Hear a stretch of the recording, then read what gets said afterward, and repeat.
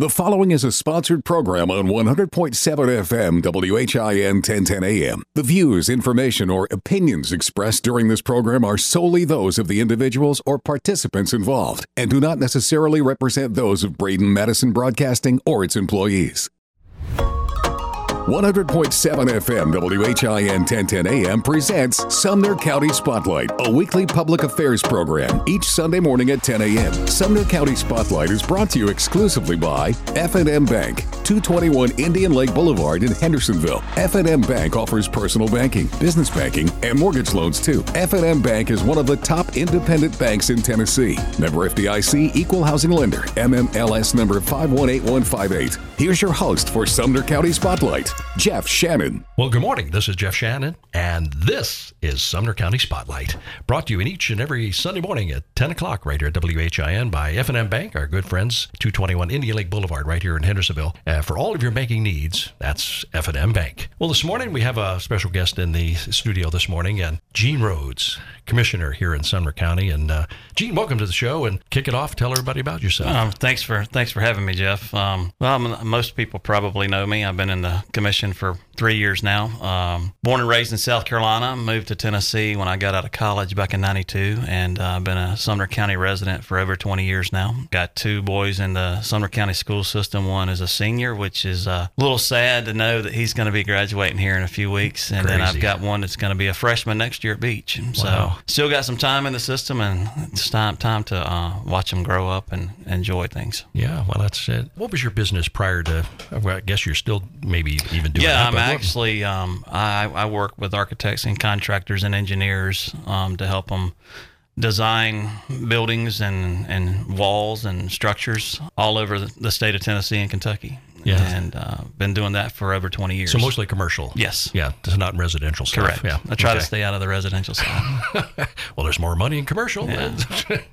Well, and all the growth going on here in Middle Tennessee, it's insane what's going on. Yeah, Nashville's crazy. And when you watch the news and you just see, just like with that Oracle thing they announced yesterday, Crazy. it's gonna be insane for years to come here, I believe. Well, let's take a look at Gallatin. I mean, oh my gosh, the stuff that's going on out there, and then Facebook coming in. I mean, it's people are eyeing this Middle Tennessee area. Yeah, and one thing about it, you think about something like Oracle, it's only going to have a domino effect into the surrounding counties, and not only will Davidson County benefit, we're going to benefit, all the other counties around it will benefit. Sure. So, with you going into the commission, what made you decide to, hey, I want to make a difference, I want to run? What was your idea with that? Well, I just, I had never dreamed or thought that I was going to get into any type of political environment, and I just decided one day it was time to do something different, time to show my boys that just because you think you can't do something, you can, and I felt like I can make a difference because I view this as a community service more than anything. How can I help our community, and what can I do to help our schools, etc. Yeah, well, I always thought it was that it takes a special person to get into politics, and you got to be pretty thick-skinned. You know what I'm saying? It's just like, and it doesn't matter. I mean, my view that I see, it's just, it doesn't matter if you do everything right, somebody's going to find something wrong. It's a 50-50 kind of thing, it seems like. Well, it's probably more of a 90-10. 90 people believe you're doing something right, 10% believe you're doing something wrong, but those 10% seem to be the loudest. Yeah. And make the most noise. But yeah, you definitely have to have thick skin. You definitely have to have a smile on your face and just be able to ignore a lot of things that are being said. Well, and I think a lot of people avoid the social media, trying to even look at that stuff. It's just like a lot of the entertainers, they don't look at the trades because, it's just going to depress them, Well, social media is, it's a good and a bad thing, unfortunately. But I've just learned to just let it pass and do the job that we're supposed to be doing and the one that we're elected to do. Yeah. So how many years ago was that when you got on the commission? This is 2022 will be our next election. So we're approaching, we're 3 years in. So 2022 is right around the corner. So, commissioners, every 2 years? Four. Yeah, 4. So you're in for 4. Okay. Yes, sir. All right. Now, was there talk about the term limits for the county commission? It hasn't been discussed since I've been in office, but I'm sure that people would like to do it. Like I said, I don't view the county commission as a political role because, it's not like we're setting gun laws and things like that. We're trying to serve the county, serve the citizens, do what's right. Some people take it in a different role. I just view it as community service. Sure. Now you're District 7 in the county. So give us what are your boundaries? What's so your District area? 7 is of course all the districts today have grown substantially because of the growth. District 7, basically, I live on the edge of District 7 off of Shackle Island. So if you take Shackle Island and you go down to Old Shackle, come up Wessington, and encompasses all of the streets of Indian Lake and goes all the way to basically Station Camp up to Long Hollow and Latimer Lane in that area. So it's rather large. There's a lot of residential growth that has happened in 7, even before I became Commissioner in 7, but even so afterwards. Well, it's still some land out there that, from what I'm seeing, and I think a lot of folks that have those farms are, I don't know if they're being pressured to sell because Hendersonville's kind of run out of land. Yeah. Not like you can make up land, it's just got to... Exactly. A lot of that is in the city now. A lot of my district is in the city of Hendersonville. So most of that growth really on the county side, we don't have any control over. Most of that will go through Keith's department here in the city, but, Durham Farms and all of that area. Of course, ironically, where I live, the city circles me. There was a moratorium put on annexation years ago, so my subdivision did not get annexed.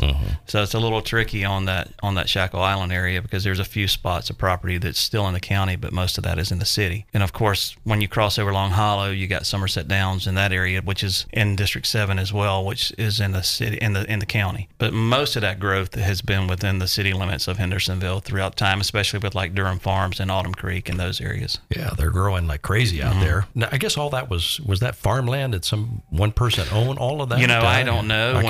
When I moved here, that development was under construction. It's just like most everybody that's moved here from areas, they've all moved into a subdivision that's been developed over the course of time, and that's kind of how it's played. But Somerset Downs was under construction, and Autumn Creek was under construction, and all of those areas were just PUDs basically that were being built when I moved here. So I'm not sure who owned the property or any of that. So you would be in the school district, that would be Beach? That is correct. My oldest is a senior at Beach, and my youngest, he's an 8th grader at Knox Doss, but he'll be a freshman at Beach next year.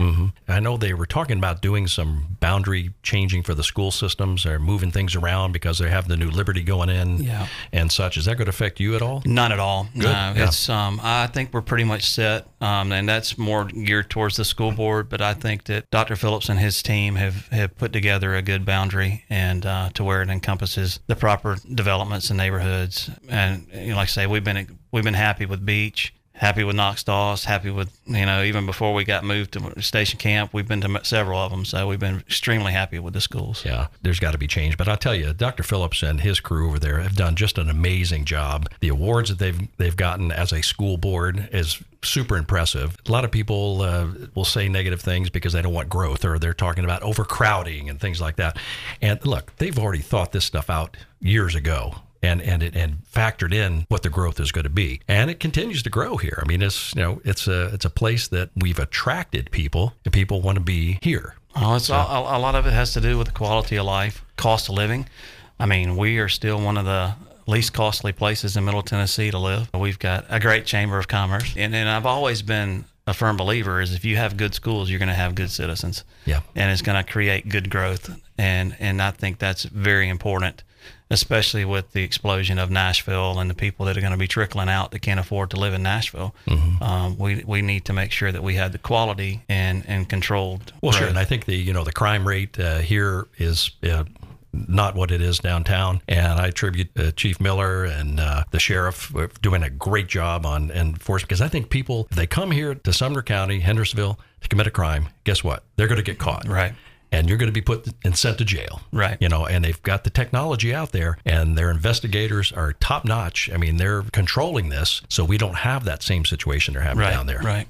In the county side, are you seeing much from the commission standpoint, crime issues coming up or any of that? No. We've got an excellent sheriff. He's got excellent staff. I do want to back up on one thing when you were talking about the schools and Dr. Phillips, I think it's very important for people to understand how great it is to have a school board and a county commission that's able to work together to be able to provide the things for the schools that we need and to be able to continue to make our schools top in the state of Tennessee. Absolutely.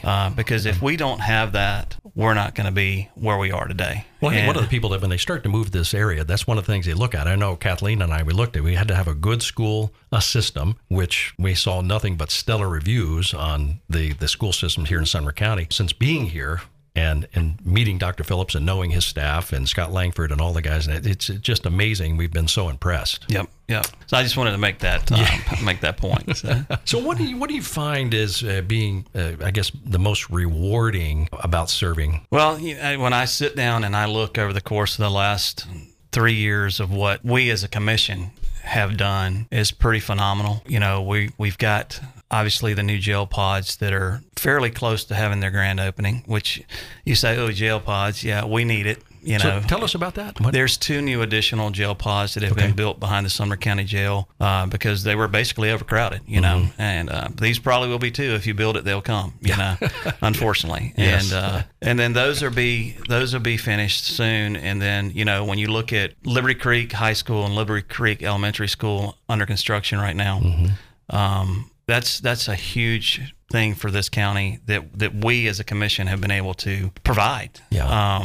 And then, we've got the courthouse, the new Sumner County Courthouse that's, it's fenced off up there and ready to go and ready to break ground, and which is a much needed asset to everybody here. Sure. People maybe not, they're going to go, we need a courthouse. Well, we need a courthouse, and when you have things like that, it just creates positive environment. Absolutely. But those are some huge accomplishments I think we have done, and it just to see what else is coming. We just approved 2 more new schools, not big schools, but we've got the Liberty Creek Middle School, which will be on the same campus. So we're going to have the 3 schools all right there together, kind of like a station camp kind of situation, which is so cool. I love that. It really is. And then there actually is a park that will be a county park that will be in the middle of all of that. So there will be a new road that cuts all the way through. And then we've got a new, basically elementary school going to White House. So they're getting so crowded up there that they're gonna have like K1 and 2 in one school, and then they're gonna move 3, 4, and 5 to a new school that's gonna be built on property already owned by the school system at White House Middle School. So that way it'll eliminate some overcrowding there. Those are just, when you look at those things and what we've accomplished as a commission, it just makes you feel good. Where the direction you're sending the county to. With all the growth here in Sumner County, I think it takes a commission and everybody working together.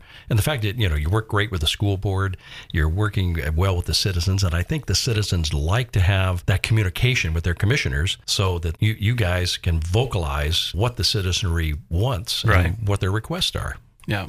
Well, and I try to be, my phone number is publicized. I try to answer every phone call I can from, whether it be a water issue, a pothole issue, or... What about the car warranties? I don't know. That's I can't answer those. If you get rid of those, that'd be great. Exactly.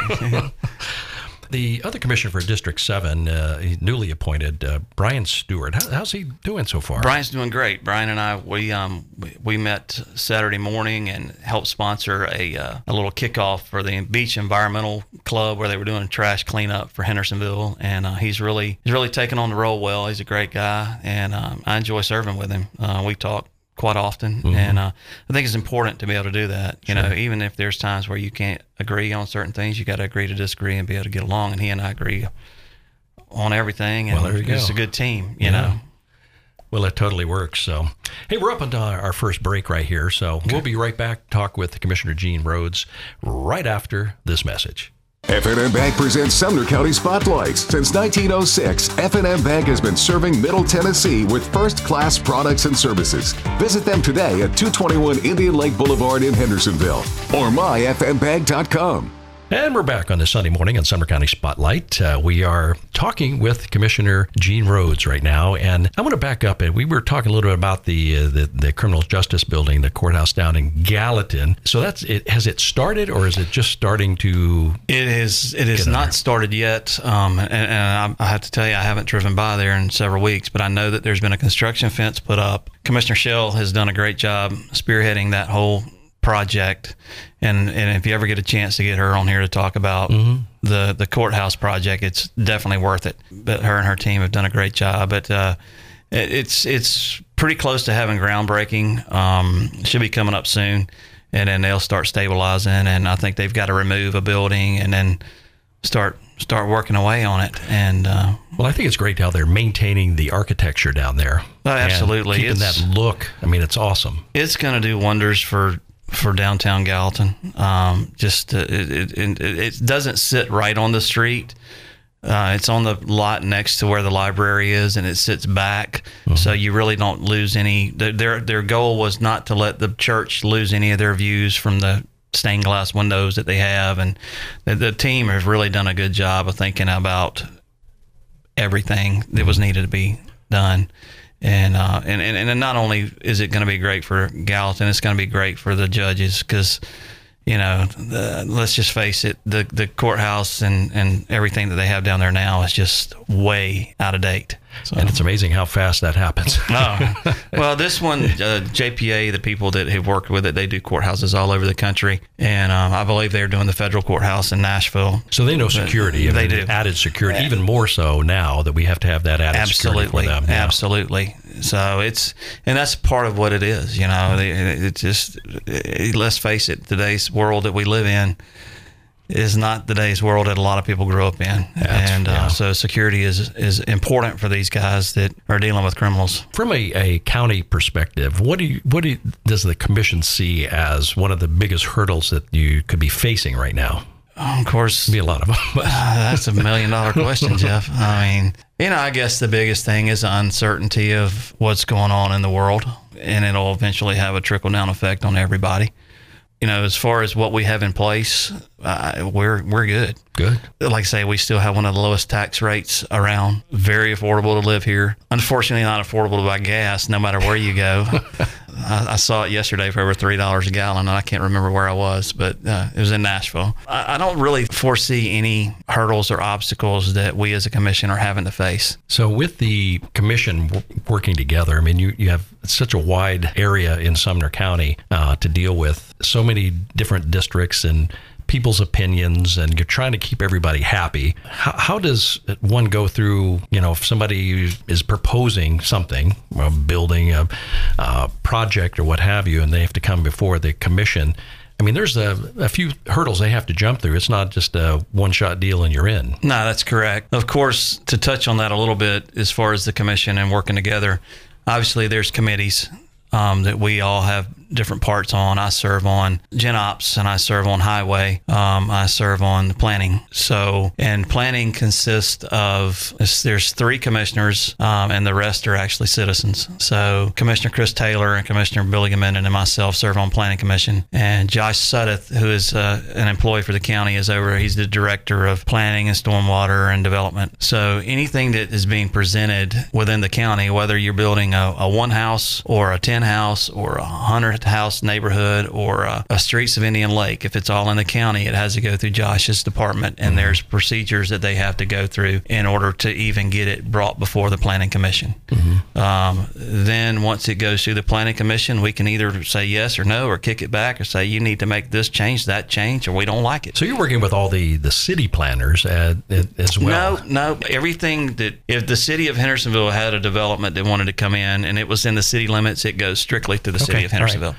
So this is only in the county. Okay. So rarely, and it's a very rare occasion that we get a very large development especially residential, that wants to, most of the time residential will ask to be annexed into the cities. But rarely do we have that. We've had a few without any hiccups. You know, a lot of them are small businesses that want to, you know, build a rock supply store or something. You know, the biggest one we have right now in front of us in the planning, which I'm excited about, is the goat farm, which is the new development, obviously, between Gallatin and Hendersonville. Most of the, all of the residential portion and retail portion is in Gallatin city limits because of where the line is drawn. And from my understanding, the residential is condos, and it's not apartments, thank goodness. And then there's the county portion of that would have the ice rinks. Okay.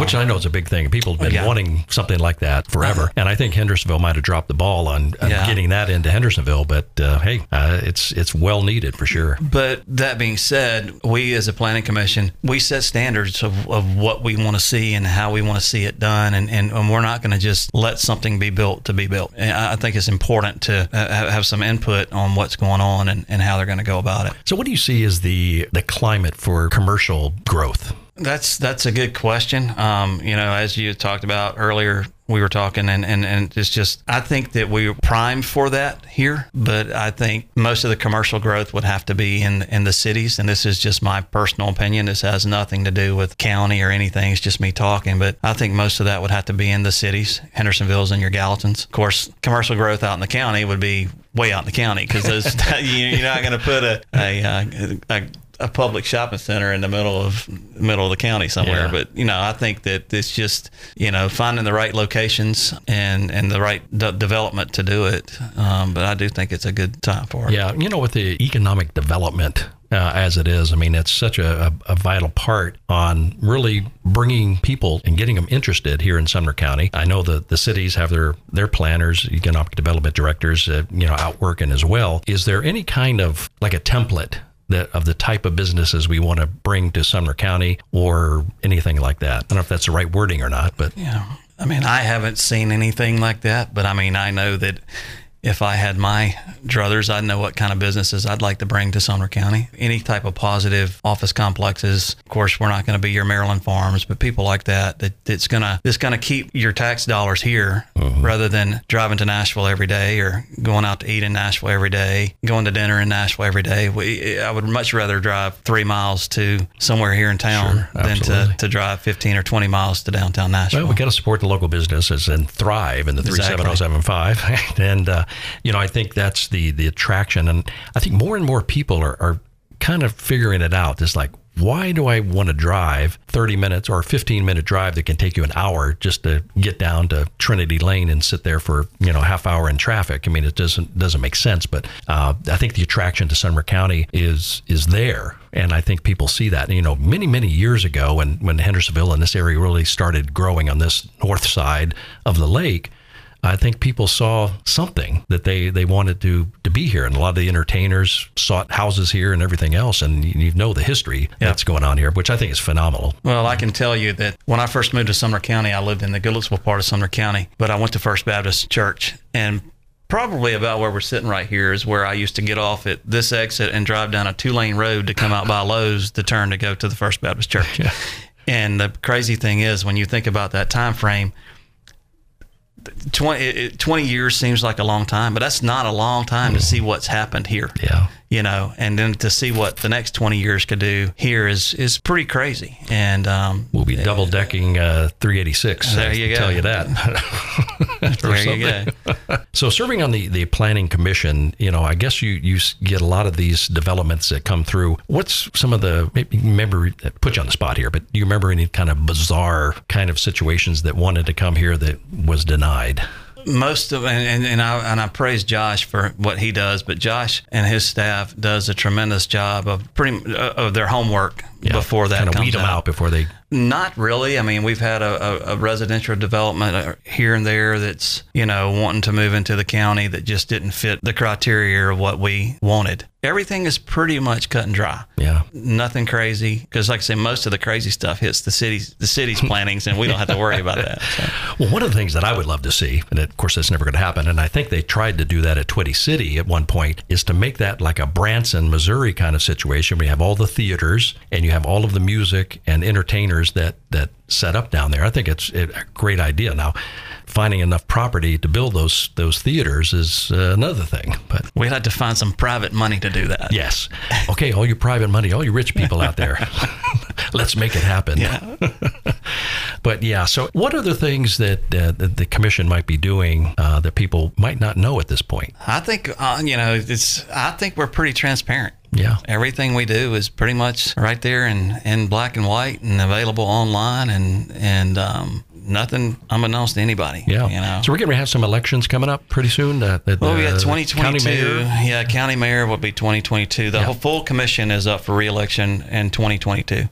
So it's a little bit different than the like city of Hendersonville, where they do half and half. Every 4 years in the county is everybody's up. So it's, if you don't like the person, there you go. Tell them bye. Voice it. So if you have like two commissioners in each district, correct? Right? Are they timed out so that both can't be gone at the same time? Is it staggered? It's not staggered at all. Yeah. So both are running at the same time. Okay. All right. And I think there had been some talks in the past about changing that, but basically every 4 years you can clean slate and start over with 24 new people if you want to. Wow.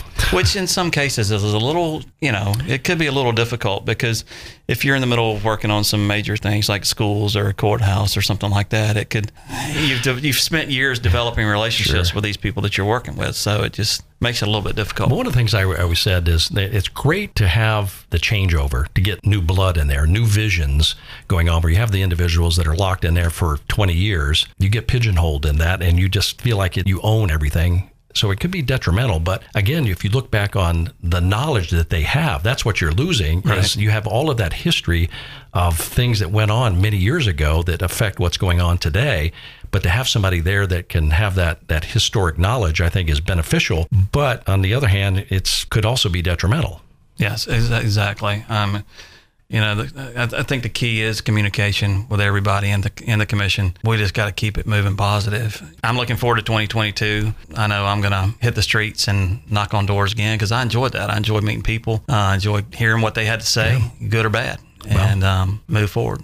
Well, I'm sure everybody appreciates your service here. And, we've been talking with Commissioner Gene Rhodes. He's at District 7 in the Sumner County Commission. And, Gene, thank you for coming in and spending a little time with us. Anytime. It's been fun. There's a lot of things that we can continue to talk about, but that's another time. I'm just glad you didn't make me come in here and sing or something today. Well, if you want to do a couple impersonations. No, we're good. I'll pass. No Johnny Cash? Not today. Well, we've been talking with Gene Rhodes, and thank you so much for coming in. That's good. Wrap it up this segment of Sumner County Spotlight. This is Jeff Shannon, and we'll be right back after these words. F&M Bank presents Sumner County Spotlights. Since 1906, F&M Bank has been serving Middle Tennessee with first-class products and services. Visit them today at 221 Indian Lake Boulevard in Hendersonville or myfmbank.com. Okay, welcome back to Sumner County Spotlight. This is Jeff Shannon, and we're going to continue on with the Spotlight this weekend. And we have a special guest in the studio. You might have heard of this guy. He's kind of been around a few years, but Johnny Garrett. He's our state representative in District 45, and I did not know this, but you're a seventh-generation Goodlettsvillian. That's right. That's right. And gosh, you lived in Sumner County for over 35 years. So you've seen a lot of change, and you grew up in Goodlettsville. In fact, you even proposed to your wife there. That's right. At your childhood home. That's right. Well, in fact, not only did I propose to her there, we got married there, wow. And we had our reception there. And so we did everything at my childhood home there in Goodlettsville. So that was an awesome time. That was 19 years ago now. Isn't that crazy how time flies? I mean, it's amazing. And I guess you started in the banking business. You worked at the Bank of Goodlettsville. That was my very first job when I was a teenager, I guess. My family goes back. The 7 generations side is from the Bank of Goodlettsville, the Colin Garrett Funeral Home there in Goodlettsville that actually kind of spread throughout Sumner County at that time. That was my very first job, was throwing the trash around, because back then the banking system was all paper. So the amount of paper the bank generated was ridiculous, and so I helped Thomas Downey, who worked for the bank, a longtime employee of the bank. I helped him, and it was pretty much filling up the trash truck of all that paper. Wow. I think I lasted a month at that job, but I certainly worked hard during that summer. So, well, and we're talking about your history. So instead of me trying to read something, sure, just tell us about yourself. Okay. And, okay. Well, I am Johnny Garrett. I've lived in Sumner County for most of my life, other than when I went off to college at UT, and so now I'm 42. So I guess I've lived here for 37 years. For a brief moment, we lived in Williamson County while I did go to law school, but became wiser and moved back home to my home county. So I see here you have a BS degree. Now you're in politics. That's right. Oh, that's Bachelor of Science. Appropriately. Sorry, okay. That's right. I just want to clear that up. That's right. That's right.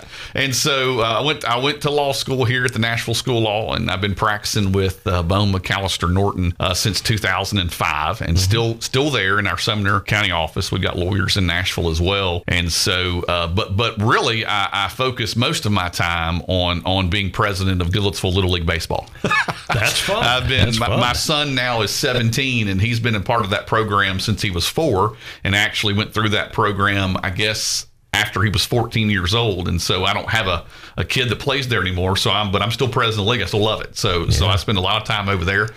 So I say I practice law. I'm a baseball guy, and then I moonlight in Nashville as the 45th District State Representative. So it's a busy schedule, but it's a schedule that I love. And like we said before, I met my wife in college. We got married at my childhood home. We've been married now for 19 years. Have 3 kiddos, 17, and then my son's 17, and then my daughters are 12 and 13. And so they certainly keep us very, very busy, going from different events and whatnot that they are participating in. So you still have the fur babies? Oh, yeah. The dogs. We've got Layla and Lizzie. There's Layla's my miniature Australian Shepherd, and then Lizzie is our corgi, believe it or not. And they rule the roost. Yeah. So how do they get along with each other? Together they get along great. It's odd. Our Australian Shepherd is real skittish. I've never had a dog that really likes us, but other folks better watch out. Yeah, that's right. So listen, you're doing law. What was your specialty? I guess you're still practicing law. What are some of the specialties you focus on? I don't know if you would call it maybe a general practice law. I don't do any type of criminal work, but I have clients that vary from business folks, small to medium-sized businesses. I do estate and probate work, and I also do some family law. And but my primary focus is in the litigation world, and where folks just they got into a business arrangement or whatnot, and they just didn't like how it turned out, and maybe they got to seek other assistance to figure out how we're going to wind that particular venture down, and I try to help my clients through that. So yes, I still primarily practice law when I'm not down in Nashville at the Capitol, and enjoy that very much, being able to work and play here at home for folks that succeed in their business. I love to help them and avoid certain pitfalls that we all sometimes get in when we enter into the business world. Sure.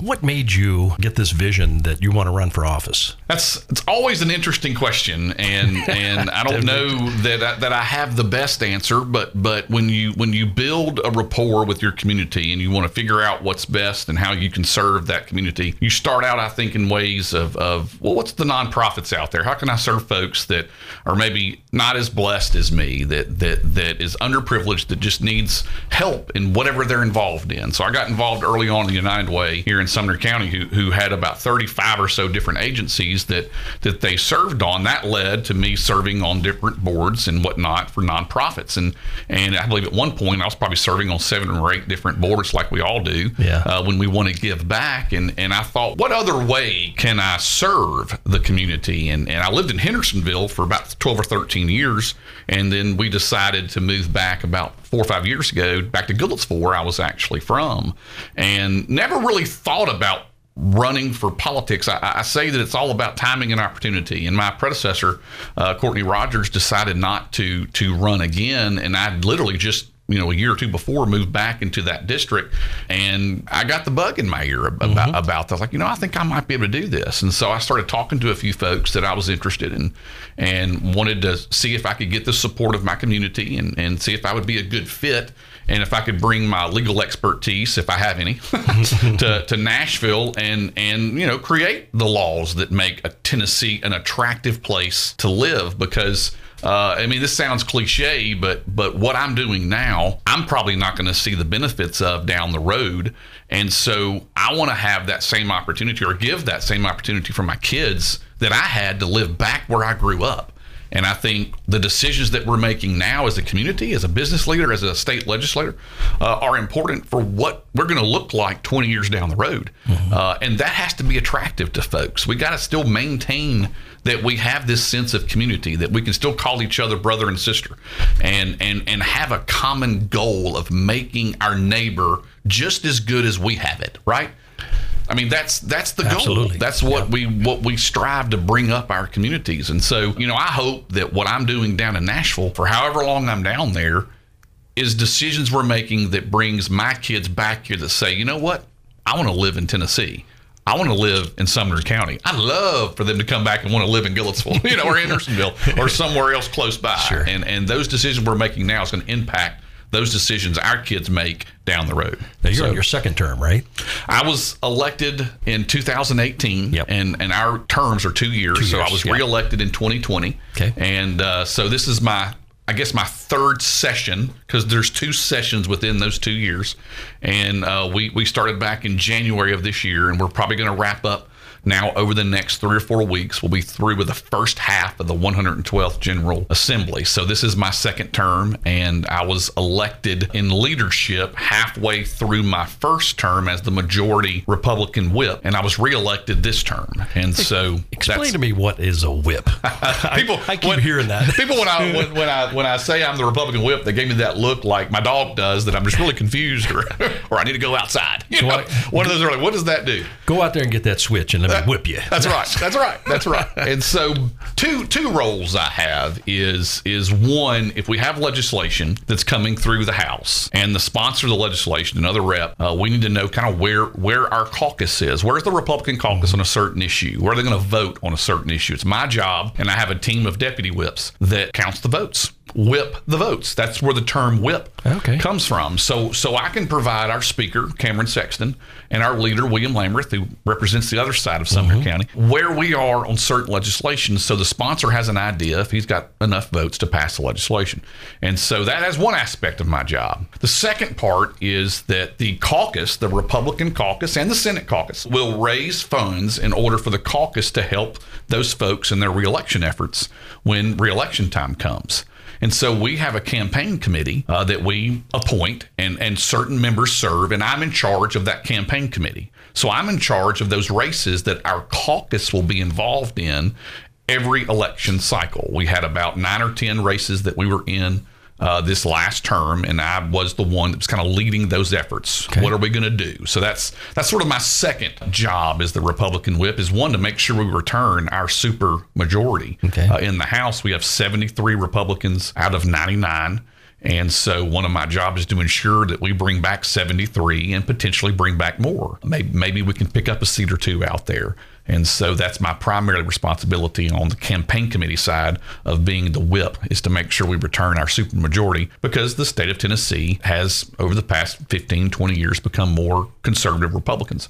And that's a reflection of how the General Assembly is set up right now. So that's a major job, to make sure we maintain those supermajorities, both in the House and in the Senate. Well, there's a lot of things that you're doing, and I was looking at a list of the bills that you had sponsored, and then I went down the list, and then there's even more that you've co-sponsored with, and some of the interesting ones we're going to talk about in the next segment, because I want to get into the big tech situation. I think is very important. I think that the public probably really needs to know that. And one of the other ones that I saw is the ability for individuals if they had a lawsuit against the state, that they're allowed to file it in their county. They don't have to come all the way to Davidson County, which I think before that's their requirement. If you want to sue the state, you got to come way over here. And then you could tell us a little bit about that and where that stands at this point.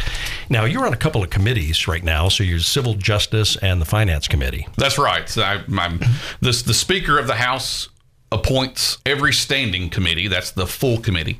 Then there are subcommittees below each standing committee. He appoints everyone to whatever committee he believes they would offer the best advice to, based upon their particular background, etc. So my background as a lawyer kind of, fits me being in the civil justice side. When I first came in my first term, there was just one judiciary committee, and it had a civil and a criminal subcommittee. This year, those two have been separated out, where the civil committee and the criminal committee are their own separate standing committee and have their own separate chairman. And so I serve just on the civil justice side. And so anything that deals with any constitutional issues or any civil related laws come through that committee. And the finance committee, anything that would cost the state something. So we have a piece of legislation that there is going to be a cost to the state that generates what's called a fiscal note. And so that particular legislation is assigned to a standing committee based upon the subject matter. But if it's got a fiscal note, it'll travel through the finance committee as well, where we analyze what it costs the city. Is the governor going to fund it? Is it going to go behind the budget? And you've got to go beg the governor to fund it and get it out from being behind the budget. And so that committee is sort of the committee that makes sure that we are spending the money the state has in our budget that the governor proposes, because we have to approve those bills that are actually funded versus ones that are not. And so there are a lot of bills that go behind the budget because we all have different ideas on what we believe legislation should pass. But if there's a cost to that, there, of course, has to be a funding mechanism from the governor's budget in order for that to be out from behind the budget to actually get to the floor. So that committee is another very important committee to make sure we don't spend what we don't bring in. And in Tennessee, basically my only job as your state representative is to make sure that we balance our budget. That's actually in our Constitution. So what money we bring in, what revenues come in, we have to make sure dollar for dollar that we spend that exact money. We can't operate off debts. Tennessee does not have a credit card that we can, offset if we overspend. So we got to make sure we spend exactly what Tennessee brings in. That committee is very integral in that process. Now, there has been a big push with the schools. I know I saw something on that was very positive, and I know the schools and the teachers are really looking heavily at that, and that's so important. I think most of the general public would agree the teachers really need to be, compensated, and because it's hard on them. I mean, to go with that, and with the school boards the way they are and having their budgets and things like that. I know here in Sumner County they're doing a stellar job, but I know it's got to be hard, when it starts coming to the budgets. But I want to talk more about that as in addition to the other things we talked about. We're going to go into our break right now, so we'll be back talking with Representative Johnny Garrett right after this word. F&M Bank presents Sumner County Spotlights. Since 1906, F&M Bank has been serving Middle Tennessee with first-class products and services. Visit them today at 221 Indian Lake Boulevard in Hendersonville or myfmbank.com. And we're back with Sumner County Spotlight. Glad you found us here on this Sunday morning. Of course, sponsored by our friends at F&M Bank at 221 Indian Lake Boulevard right here in Hendersonville. We've been talking with Representative Johnny Garrett. And Johnny, COVID has really had to have an impact on the way the state does business. How's that affected what you're doing? Well, I think that COVID has touched everyone in a way that it has almost...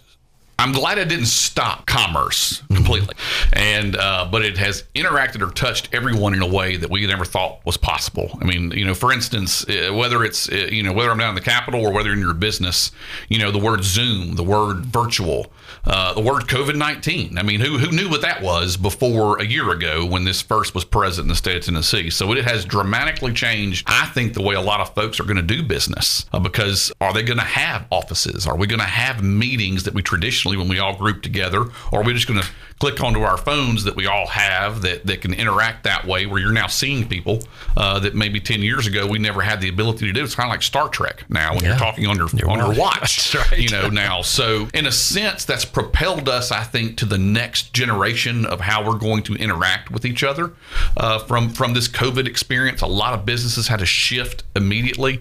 My law firm went completely virtual. We put computers at our assistant's desk and our paralegal's desk and our lawyer's desk. We all went to a mobile device for our computer where we can work just as well at home as we could in our office. And so from the state capitals, so to speak, the oddest thing is that there was nobody in the building, that we had problems with how we were going to interact with the public, because my seat is not my seat. I mean, it's 45th district seat. It's the people's seat. I go to the people's house.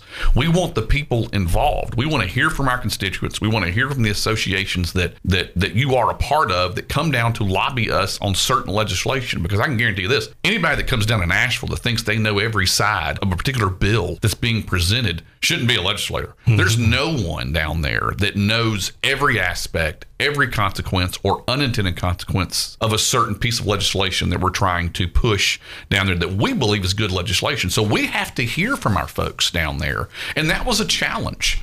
I was talking to you earlier off air that you know, when I first got down there, we were having meetings 15, 20 minutes apart all day, every day, you know, for 4 days out of the week, because I was meeting so many different folks that had so many different views and ideas on particular pieces of legislation that was going to come through that during that session. So we didn't have that when COVID hit. We didn't have that resource as much as we wanted to have input from our constituents, from groups, to make sure certain legislation came through or passed or potentially didn't pass if it was a bad piece of legislation. So that has changed. That is, we've adapted to make sure that we can connect with our folks through virtual halls, through Zoom, or through whatever the case may be. So it's been a challenge. Sure. I mean, we still now have these plastic clear partitions as we sit on the floor. Yeah. I can't even talk to our desks are 2 people per desk, and I can barely talk to the person I share the desk with because of the partition that's there to protect us from the COVID, so to speak. I do think we're going to see the tail end of that now.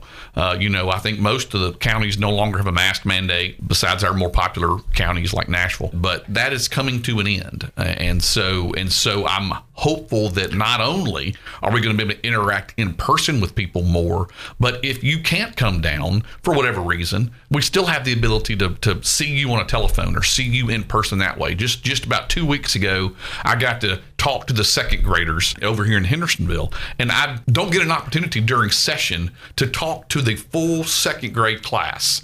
And so that is a positive thing that might have come out of COVID, is the way that we can interact with our constituents, even though they may not be able to vote yet. Mm-hmm. We can actually talk to our second graders, and that was the whole class. So that was pretty cool to be able to do that. And they sent me a nice letter, and you zoomed in. Zoomed in. I was that, and I didn't realize at the time. I thought it was just one class, but it was the actual entire second grade, Burris Elementary, because it was they were in the second grade. So it was great to be able to have that interaction with that class. And I don't know if we would have done that if we didn't shift to doing some things virtually. Has that affected like doing town halls where you're trying to get meeting with different groups in person? You have to do it all Zoom now. It does when you want to meet, and it also has affected even seeing folks in events for nonprofits or events throughout the city that we have in this community. I mean, community center. I mean, when we started baseball back up in May of last year, the protocols that we went through to sanitize the dugouts, their equipment, we had spray there. We didn't have the umpires behind the catcher. They were calling balls and strikes behind the pitcher.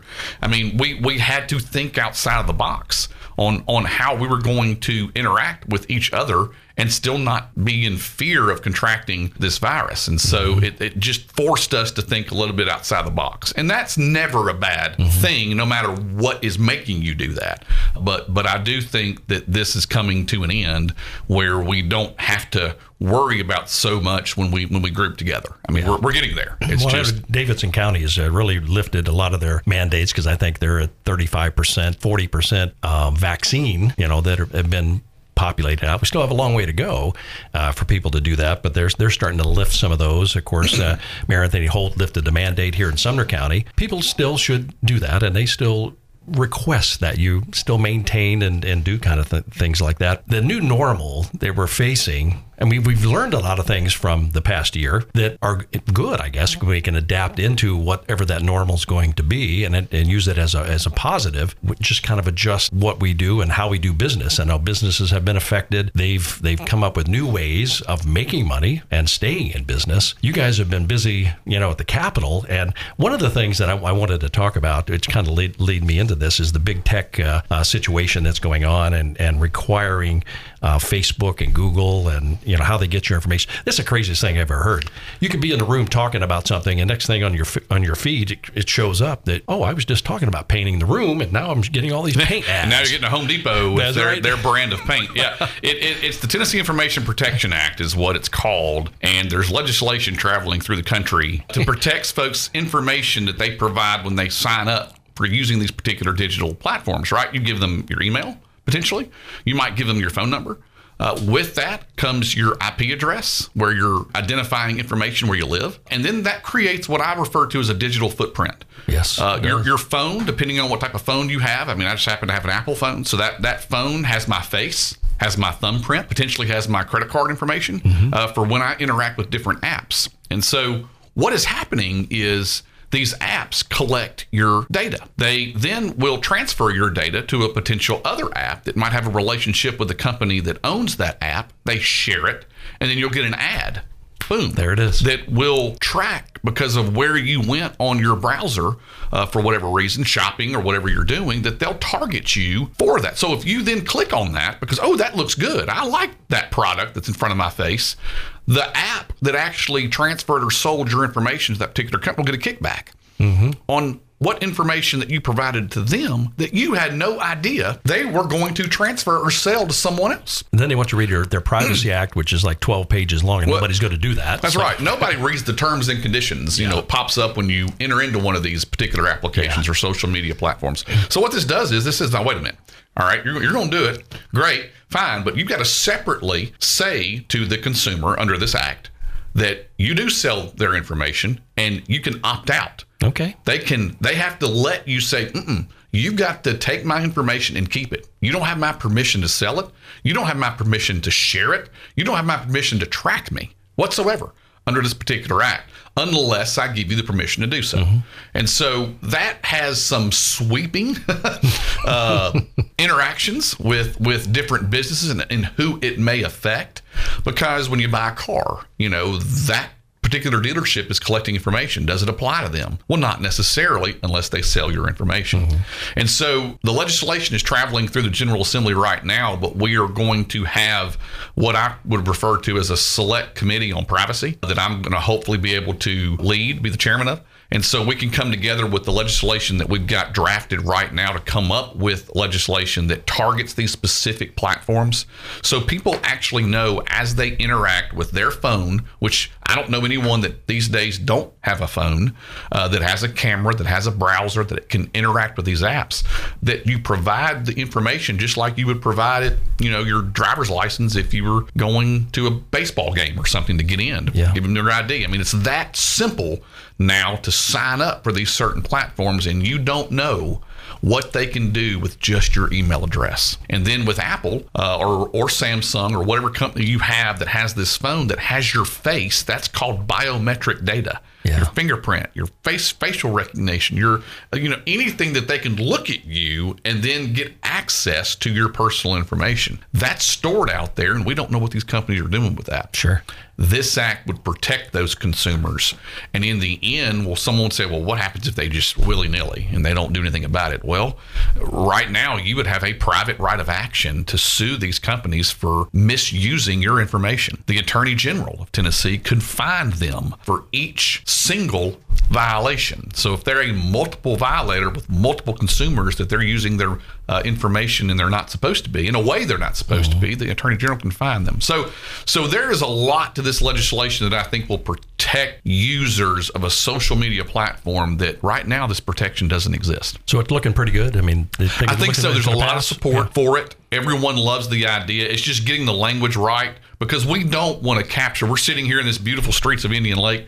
We don't want to capture, and I'm looking over here at the Binks store over here to my right, we don't want to capture a store like Binks, like a mom and pop shop that collect data for their own purposes. Yeah. And so a lot of our businesses are worried that this legislation could incorporate them when it's not intended to. Right. So we're still fine-tuning the language, getting it correct, but there is widespread support, and I expect we're going to have something probably next year that's going to protect our consumers as they travel through the digital universe. Yes, indeed. Well, it's a new way of doing business, and people have to adapt to it. You and Senator Hale are also working on some legislation to implement a permanent CDL ban for sex trafficking offenders. That's right. That's the craziest thing I've ever heard. And they just load people into these trucks or whatever. It's amazing. It's a terrible way that folks are, and it really targets kids and girls and women when they're trafficking humans, either for sexual purposes or any other type of human trafficking. And so we are continually strengthening our laws to deter folks from coming to Tennessee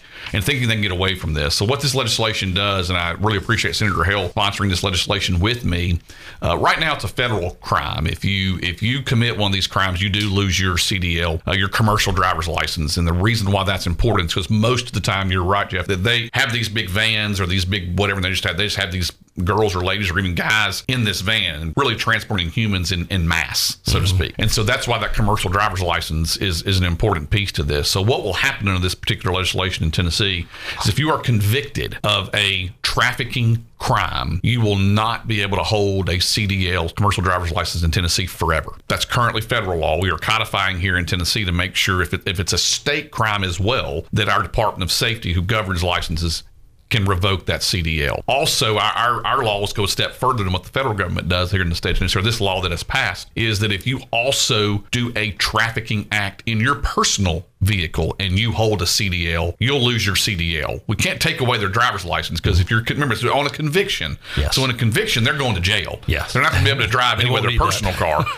but they will lose the ability to have that CDL. The federal law is that they have to actually do the act while they're using their commercial driver's license. Yeah. Tennessee goes a step further and says, no, you can, in any act that you do, if you're walking them down the road, you can certainly you lose your ability to have a commercial driver's license here. So we go a step further here in the state of Tennessee. And I think a lot of people don't realize how much of the trafficking is going on right here in our own community. And people don't realize how crazy it is that it's actually happening right here, which is sad. It is very sad, but we are doing everything from our ability in the General Assembly to strengthen our laws as it relates to trafficking, because it is a problem that we're continuing to deal with. One of the things I want to wrap up with is the constitutional carry. That's kind of really stirred some eyebrows and raised them a little bit here recently. What's going on with that?